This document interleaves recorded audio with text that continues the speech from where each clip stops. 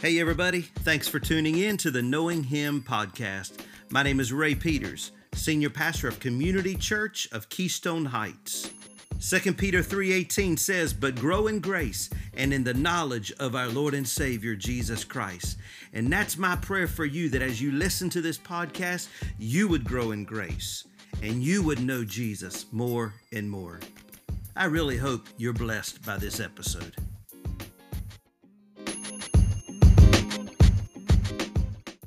God gave the cure all the way back when the virus was first introduced.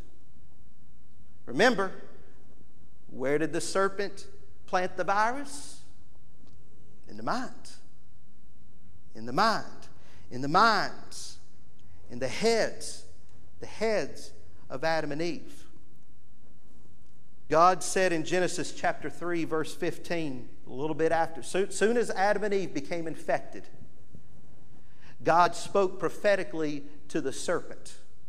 God gave a cure right then and there for the virus, because God said in Genesis 3:15 that through the seed of a woman, through the seed of this woman that you've crushed, that you've infected her head, you've infected her mind, through the seed of the woman will come one who will bruise the head of the serpent. Think about that. In other words, God told this serpent, "You've messed with the minds and the heads of my people.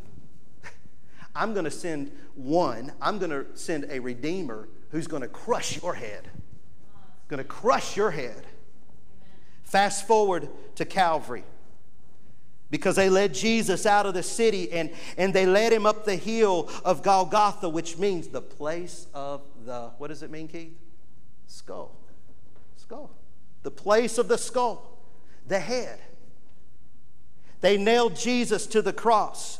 But the soldiers didn't understand the significance that when they elevated the cross of Jesus above the hill, the place of the skull, they didn't understand that it was a picture that signifies that the head of the enemy, the skull of the enemy, is under the feet of Jesus. As he was stretched out on the cross, the skull was under his feet.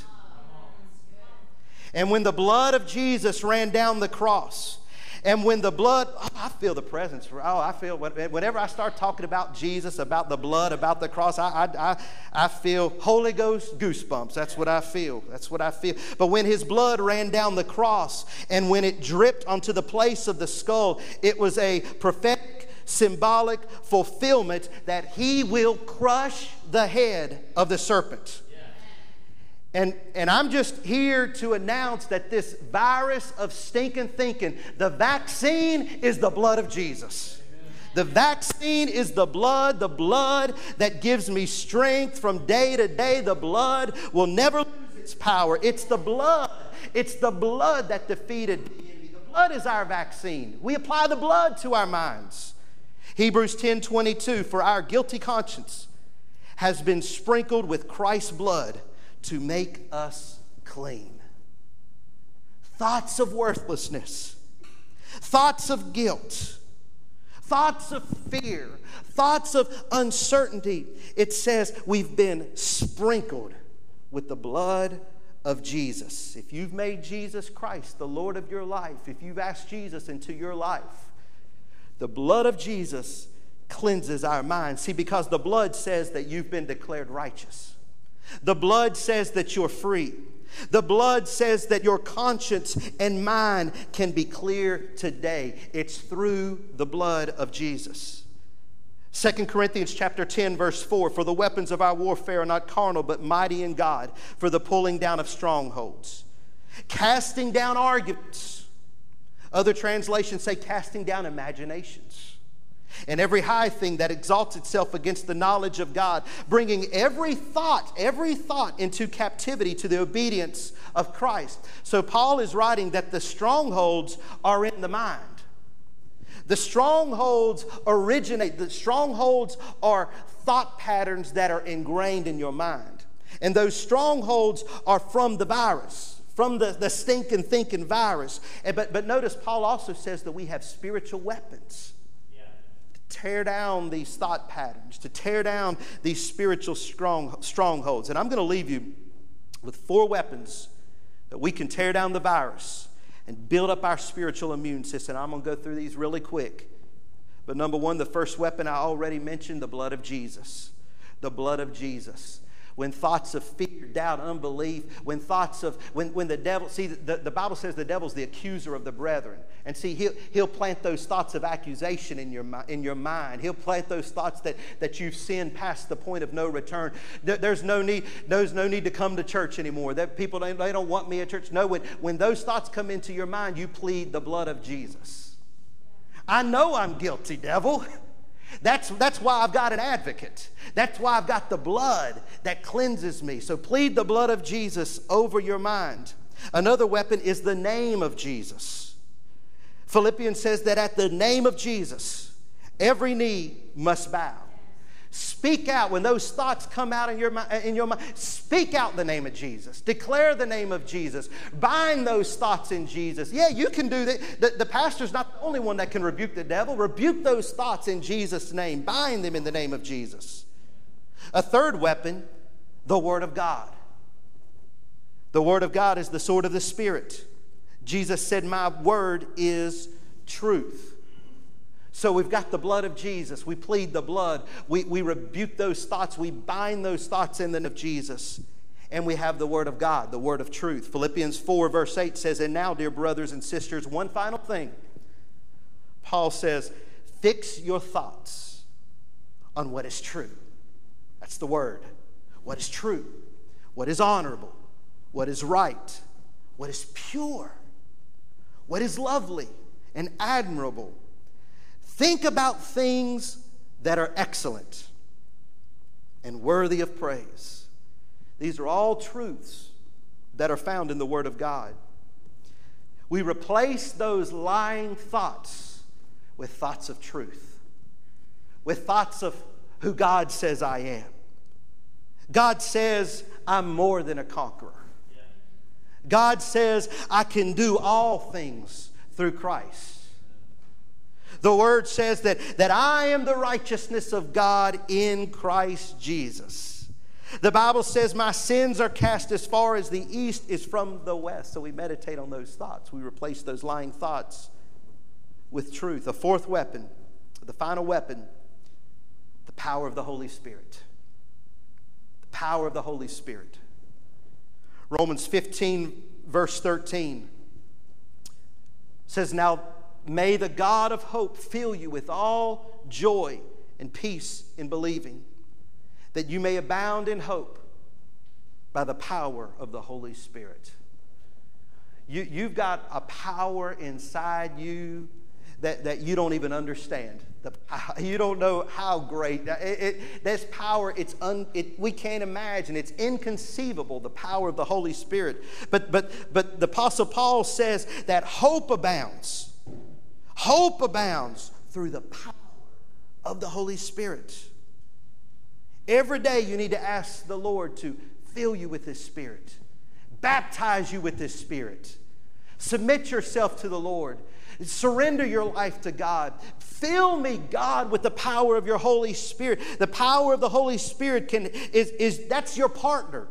That's your partner. The Holy Spirit is your partner to help you fight those thoughts of sorrow and chaos with joy and peace. The Spirit is your partner that helps you get rid of hopelessness by filling you with hope. With hope.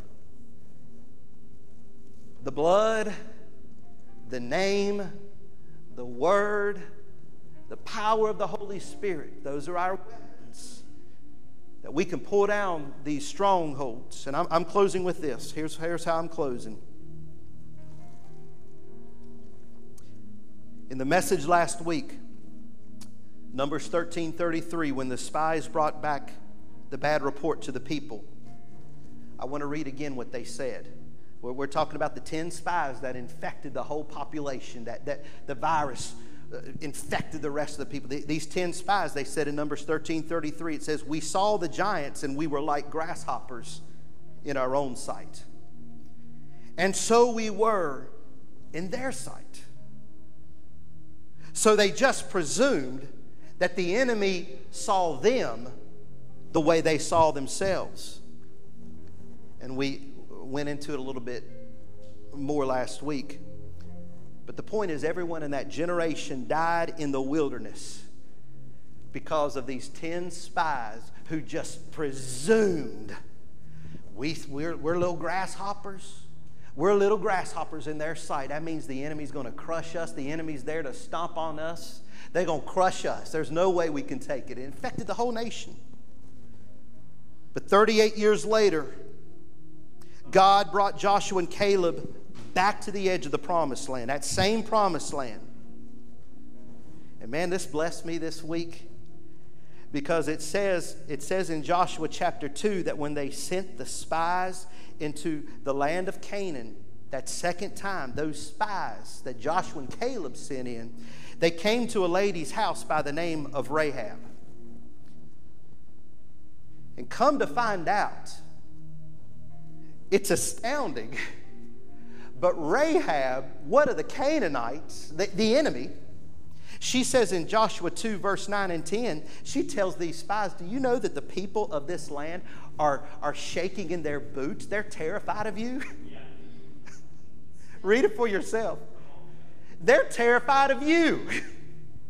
Why are they terrified? Because they're terrified of the God of covenant who is with you, who has been with you, who has crushed the enemy. It goes on to say, we saw what your God did. Your God parted the Dead Sea, or the Red Sea. And just think about this. A whole generation wasted 38 years. A whole generation died in the wilderness because they thought that the enemy was going to crush them like grasshoppers, because that's how they saw themselves. But all along, they discovered that the enemy was terrified of them and fearful that they would be crushed, because they heard about the God of Israel who's been crushing every enemy they've come in contact with. And some of you right now are infected with this virus of stinking thinking, of doubt and unbelief. You think your world is caving in. You think the enemy's going to crush you. But if you could only realize that in the unseen world, the enemy is shaking in his boots because of the God who's already crushed his head 2,000 years ago at the cross of Calvary. And the same God who crushed the head of the enemy, that same God is with you and in you and will go with you wherever you go, and will cause your enemies to be crushed in the name of Jesus. The Bible says that we are seated with Christ in heavenly places. We're joint heirs. We're jointly seated with Christ in heavenly places, far above all principalities and powers of darkness and every name that is named. And it says that He has placed all things under His feet. So that means that since we're seated with Jesus, who crushed the enemy under His feet, that means since we're with Jesus, the enemy is crushed under our feet as well. The enemy's crushed. The head of the serpent is crushed. That lying deceiver, manipulator, his head has been crushed through the name of Jesus. And all we've got to do is arise in faith, activate the weapons of our warfare, and do these little things I talked about this morning. And you'll recover from this virus of stinking thinking.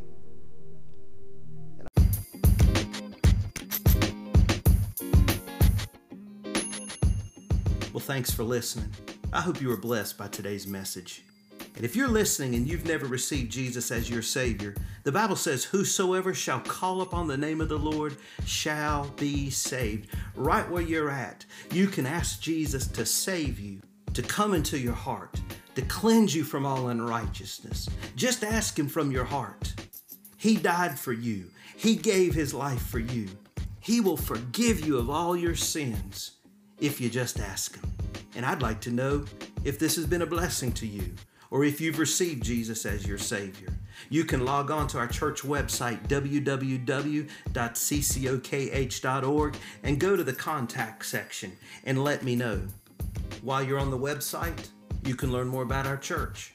You'll see that we broadcast our service live every Sunday morning at 10:30 a.m. We stream to the website and to most all other social media platforms, including Facebook Live, Twitter, and YouTube. So thanks again for listening, and I look forward to being with you on the next episode.